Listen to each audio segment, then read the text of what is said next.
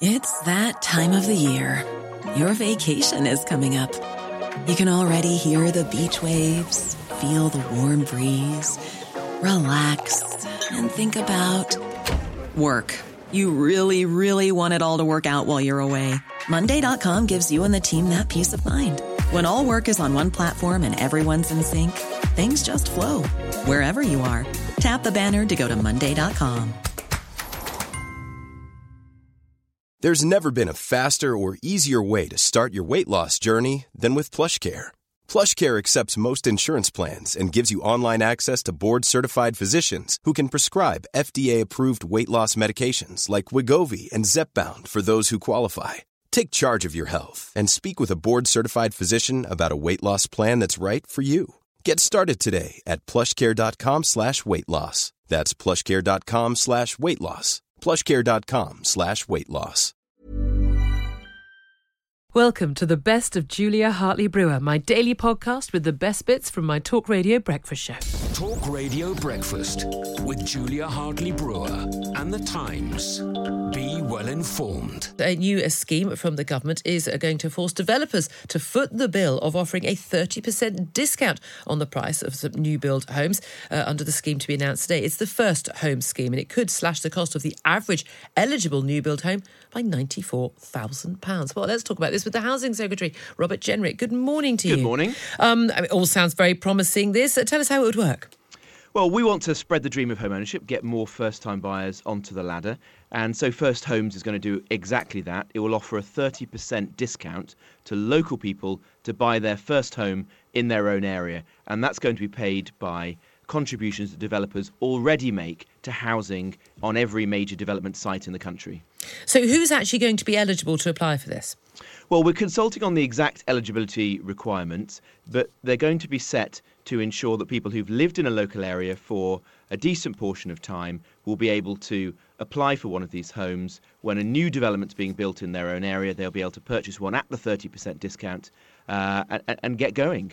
And it'll also be available for key workers. So councils will have the freedom to prioritise key workers under the scheme. So local police officers, teachers, junior doctors or veterans who've just left the armed forces will also be able to get a foot on the ladder through this policy. OK, but how many new houses are we expecting to be built under this scheme? Well, we hope tens of thousands will be built under it over the course of the Parliament. We're currently building 240,000 new homes every year. We want to increase that.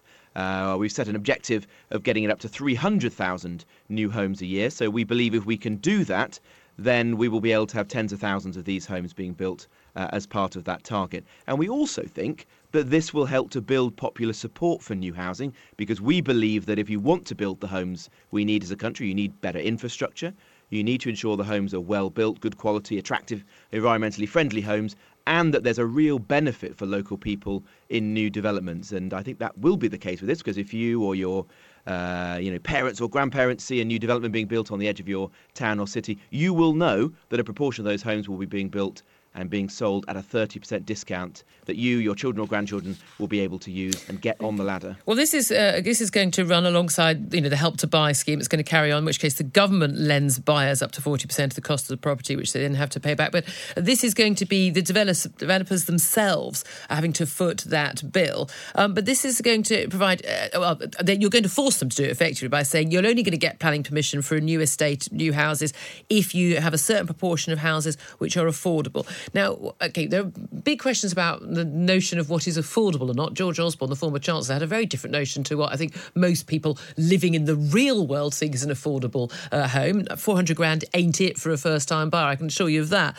But also, we have seen a problem with this where we've had lots and lots of schemes where local authorities have said, yes, you can build these properties, these big posh flats you're going to sell to people from overseas, but you have to build a certain number of affordable homes for local people. But again and again and again, the schemes don't end up to delivering the actual number of homes that are affordable for local people to buy. How are you going to ensure that this scheme does? Well, look, I want to get more people onto the housing ladder. That's my personal mission as Housing Secretary. That's why we made this a manifesto commitment, and it's why we're delivering on it within less than 100 days of the general election. This scheme is going to be consulted on, then it's going to pass into law, and then any new significant development that's built in the country will have to use first homes. And so a proportion of all the homes being built in larger developments, as soon as we've passed the law, will be sold with a 30% discount under this scheme. But is it going to be 50%, 20%, 2%? What sort of number are you looking at? Well, today, on larger developments, 20% of the homes, on average, are being sold as affordable homes. That means different things. Some of those are sold at what's called an affordable rent, which is often about 80% of the market rent. Some are at a social rent, which is even lower, helping people on the lowest incomes to get safe and secure accommodation. And some are sold as shared ownership, which is something we strongly support because that helps people on low incomes to get small equity stakes in their homes. This is going to be a proportion of those homes. We're consulting on different options, but I'd imagine that the majority of homes that are being built which are affordable on new housing estates will be sold with this 30%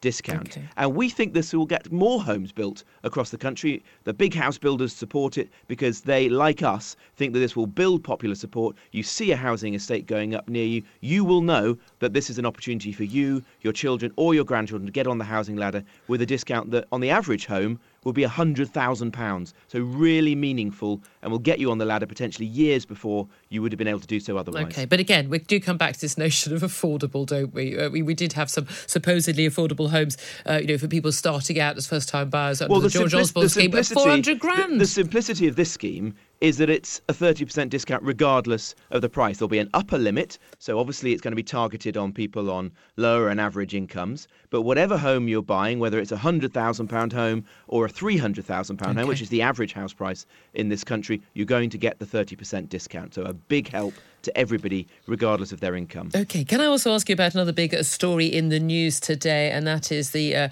report into policing, which suggests that basically the public has lost faith in policing. Matt Parnes, Her Majesty's Inspector of Constabulary, he says the public has given up on the police solving crimes. He says officers have been rumbled for failing to investigate offences as serious as burglary and theft. We've now got the proportion of offences solved plummeting from 14%, which was pretty poor in 2015, down to just 7% last year.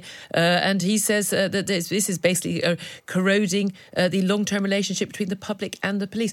What is this government going to do about those, frankly, obscene levels of clearing up of crime and the lack of faith that a lot of people now feel in the police? Well, we've got to give more resources to the police. That's what we're doing. We made a manifesto commitment to hire 20,000 extra police officers. Those police officers are already being recruited, and more of them will be on our streets over the course of this year. We're also backing the police with more powers, supporting them, for example, with stop and search in some of our major cities. We're going to be taking action. You've seen some of the measures that we're bringing forward, for example, on offenders. We're going to be bringing forward emergency legislation to ensure that those individuals who've committed the most serious offences, terrorism offences, are not allowed back onto our streets too soon.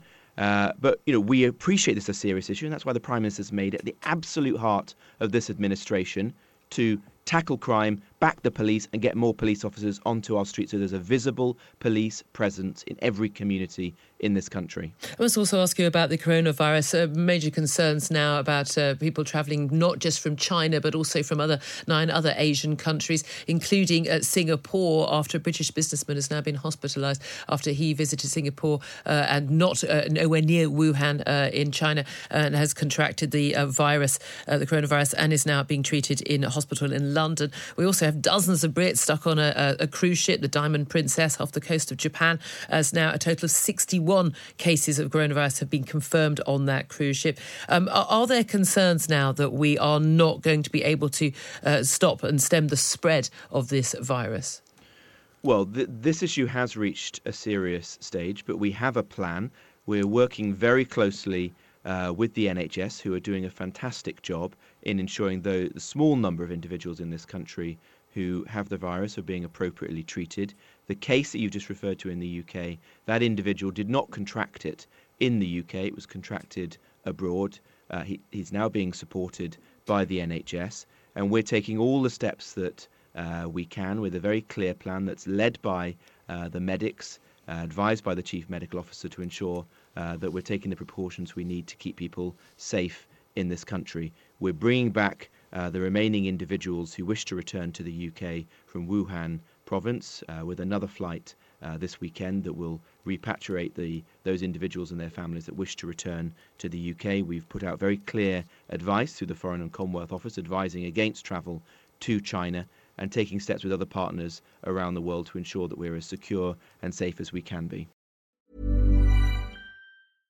How would you like to look 5 years younger? In a clinical study, people that had volume added with Juvederm Voluma XC in the cheeks perceived themselves as looking 5 years younger at 6 months after treatment. Look younger, feel like you. Add volume for lift and contour in the cheeks with Juvederm Voluma XC. Reverse signs of aging by adding volume to smooth laugh lines with Juvederm Volure XC. For important safety information and to find a licensed specialist, visit Juvederm.com. That's JUVEDERM.com. Not for people with severe allergic reactions, allergies to lidocaine, or the proteins used in Juvederm. Common side effects include injection site redness, swelling, pain, tenderness, firmness, lumps, bumps, bruising, discoloration, or itching. There's a risk of unintentional injection into a blood vessel, which can cause vision abnormalities, blindness, stroke, temporary scabs, or scarring. Talk to a licensed specialist to find out if it's right for you.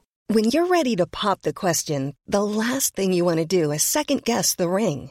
At BlueNile.com, you can design a one-of-a-kind ring with the ease and convenience of shopping online. Choose your diamond and setting. When you find the one, you'll get it delivered right to your door. Go to BlueNile.com and use promo code LISTEN to get $50 off your purchase of $500 or more. That's code LISTEN at BlueNile.com for $50 off your purchase.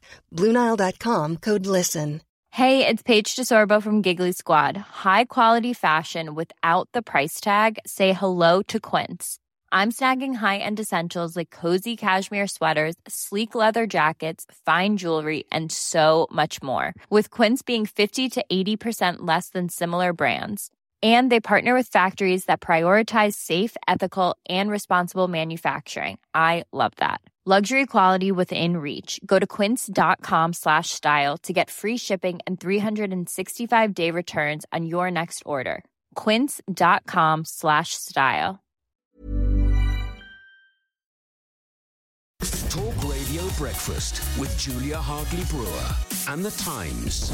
Know your times. Also, lots of concerns being raised about our police. Well, a new report from Her Majesty's Inspector of Constabulary, Matt Parr, has said that the failures of the police to investigate many high-volume crimes, whether that's car theft or assault or burglary, has led to basically the public giving up on the police and losing faith in them.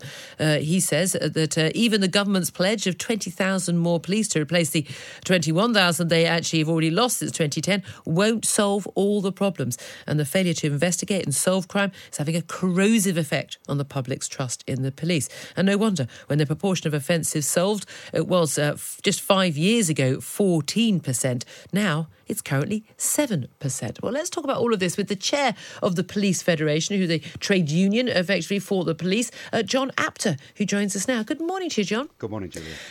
This is pretty damning, this report. And yes, there's no doubt at all there are issues in terms of funding and numbers of police, and we want to go through all of that. But what effect does a report like this have on police officers themselves? Because we do have policing by consent in this country. Most police officers don't carry guns. And there has been a general view, the police, they're here to protect us, to serve and protect us. And when we're told that, look, most of the public just don't trust the police to look after them anymore, what effect does that have on police officers and the rank and file?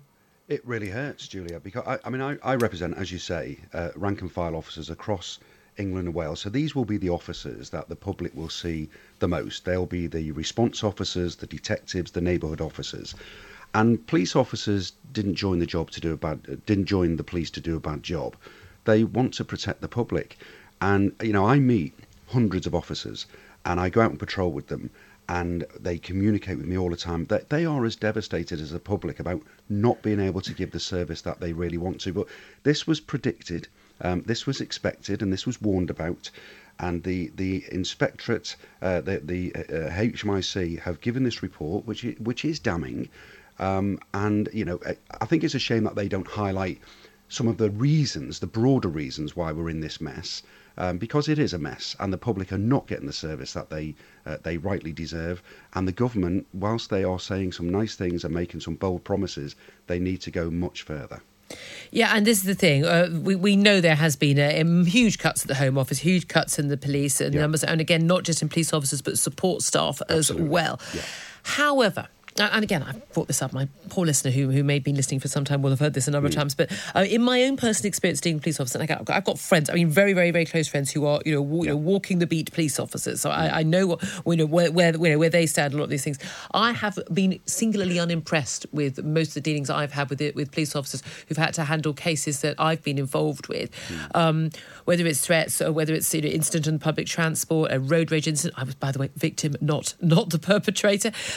Just incredibly shoddy, I thought, fairly incompetent at times, losing evidence 3 times, failure to actually investigate anything, failure to pursue anything, even when I produced an independent witness who had not been spoken to within weeks, a failure to actually, to check for the CCTV footage, even though I'd got the number of the person who had it, and I have to say, my big concern was, as a sharp-elbowed member of the middle classes, who's very well connected and who can, get a phone call to the Home Secretary if she wants to. I was a little bit worried that if I'm getting service that bad, no one else is going to be getting good service either. In which case, is that a problem with individual officers, or is there now a culture of just sort of despair among officers? Well, I think there is a sense of frustration and despair. I mean, obviously, if there's an incident where a member of the public's been really badly let down through incompetence, and there's mechanisms to deal with that. What I see, and I'm not going to defend the indefensible, but what I see, Julia, on a daily basis is a deep sense of frustration that officers are not able to do what they want to do. And it's also because of the demand. And, the HMIC, the inspectorate, a couple of years ago, they were criticising the police for not dealing with vulnerability very well. So that then became a priority, and rightly so, dealing with online exploitation, dealing with the vulnerable domestic violence and so on. We're actually in a better place there now, but that comes at a cost. Because if everything's a priority, then nothing's a priority. And it's all about, at 3 o'clock on a Saturday morning, when the 999 calls are coming in, and you literally, I think the public would be horrified, absolutely horrified, if they knew just how few police officers there were out there protecting their towns and cities. So when a call comes in, and a call taker, generally a member of staff, has to make that decision. What do I deploy to that job? Because if I deploy to that job, I can't deploy to that job. That's the reality. And then it's the demand. And officers are being told, if you can't find an offender or you can't deal with this swiftly, then we have to file it. And that's not giving the public the service that they expect. And is there a big discrepancy between what ordinary rank and file officers, and even up to very senior ranks who actually are dealing with criminals on a daily basis, and the officers in charge, and perhaps their, not just motivations, their priorities? Because there's a lot of feeling from a lot of people that, police are very concerned about sort of historic crimes. And obviously we understand, needing to deal with historic sex abuse crimes. But again, millions of pounds being poured into that, where we've got crimes ongoing right now. But also online crime, particularly supposed, hate crimes, people sending a nasty tweet or two. Yeah, people shouldn't do it. I don't like it. Is it a priority over someone getting burgled or mugged in the street? I don't think it is. No, and this is the problem. And what we will say, Julia, so you and I might think that, a burglary, on the face of it, is more of a priority than somebody getting some online abuse. But that person getting that online abuse, you don't know what else they've been through. And that might really be destructive and corrosive to them. No, but I'm not talking about someone getting... Hey, I get plenty of abuse online. Likewise, me too. I'm talking about someone just saying something about... I don't know, people are getting police turning up at the door when they've just made a comment, a general comment into the ether. They're not... Someone personally targeting someone, yeah, that's a crime. I understand that. But that's not the same as, the number of supposed hate crimes that that are being investigated, which I'm sorry, someone giving someone a dirty look in the street is not what most people in this world consider to be a crime. Technically, under the law right now, it is. Yeah, it's you know insane. what? I don't disagree with you. I think, first of all, I think there's a big problem with the 999 system is abused anyway with things that are not genuine emergencies, but police are dragged into things that they shouldn't be dragged into. And that's across a whole range of things. And I think we've become society's punchbag. We are the service of last resort. And that's because of the cuts that we've faced, all public sector, over the last 10 years. And that's why, you know, the government, certainly the previous two prime ministers, should be utterly ashamed of what they've allowed our police to become, and these sorts of reports to be on the front pages of our newspapers, because that's not what my colleagues want. That's not why they joined the job. No, it is certainly my friends who are police officers, definitely not what they want. If you could, if the Home Secretary was listening right now, the Prime Minister listening, and you could change this, obviously you want those extra 20,000 police plus returned, and again, we've lost a lot of experience, so even new police officers, they're not going to be equivalent to those who we've lost. What else do you want? What else would make a change? Is it changes to the court system? Because I can understand a lot of police officers saying, what is the point in arresting people? They're not going to be taken to court or convicted anyway. Absolutely. I mean, it's not a simple answer, Julia, but yes, more officers, more support staff, given people sometimes forget about the staff who are very often behind the scenes, but critical part of policing, more officers, more infrastructure, but also a holistic view of the wider criminal justice system and policing, because at the moment the system is completely broken. Talk Radio Breakfast with Julia Hartley-Brewer and The Times. Be well informed. Shamima Begum, the ISIS bride. She was one of 3 East London schoolgirls at the age of 15, travelled to Syria to join Islamic State way back in 2015. Of course, she was discovered in a Syrian camp with her newborn baby, the third baby she had, all 3 of whom ended up dying, back in 2019. And she said she wanted to return to Britain. The then Home Secretary Sajid Javid said, no, you're not. And he announced that he made an order to strip her of her British citizenship on the argument that she had made it clear that she did not believe that she was a British citizen anymore. She had joined Islamic State. Well, now 20, Shamima Begum has made the first stage of her legal challenge against the decision to revoke British citizenship, and she has, in the last few moments, lost that first stage. Well, let's talk about this with immigration lawyer Hajib Bangal, who joins us now. Good morning to you, Hajib. Morning, Julia. Now, again, a lot of people are very angry at this young woman. Again, people talk about her. She was a schoolgirl. I see the BBC ticker tape saying she's a schoolgirl. She's a 20-year-old woman. She's a mother of 3. She has basically expressed no remorse, no regrets about the decision to join Islamic State. And yet she says she wants to return to Britain, and her citizenship was taken away. On what basis were her lawyers arguing that it was unlawful to take her citizenship away? Well, it's illegal to take away citizenship if it renders you stateless, i.e. if it renders you without a nation. So that was the whole argument. The Home Office were arguing, well, actually, through descendancy, she's entitled to apply for a Bangladeshi nationality, or she's already a Bangladeshi citizen. That's something which the Bangladeshi authorities denied, and they said, in fact, if we won't let her in, if she did come back again, we'd probably hang her. So it was on that ground that they were arguing, well, hold on, she might be eligible to apply for a Bangladeshi citizen, but she isn't one. Talk Radio Breakfast with Julia Hartley-Brewer and The Times. Know your times. You've been listening to the best of Julia Hartley-Brewer. Don't forget to catch me back Monday morning from 6:30 on DAB, smart speaker and online at talkradio.co.uk. Normally, being a little extra might be a bit much, but not when it comes to healthcare. That's why United Healthcare's Health Protector Guard fixed indemnity insurance plans, underwritten by Golden Rule Insurance Company, supplement your primary plan so you manage out-of-pocket costs. Learn more at uh1.com. Even when we're on a budget, we still deserve nice things. Quince is a place to scoop up stunning high-end goods for 50 to 80% less than similar brands. They have buttery soft cashmere sweaters starting at $50, luxurious Italian leather bags, and so much more. Plus, Quince only works with factories that use safe, ethical, and responsible manufacturing. Get the high-end goods you'll love without the high price tag with Quince.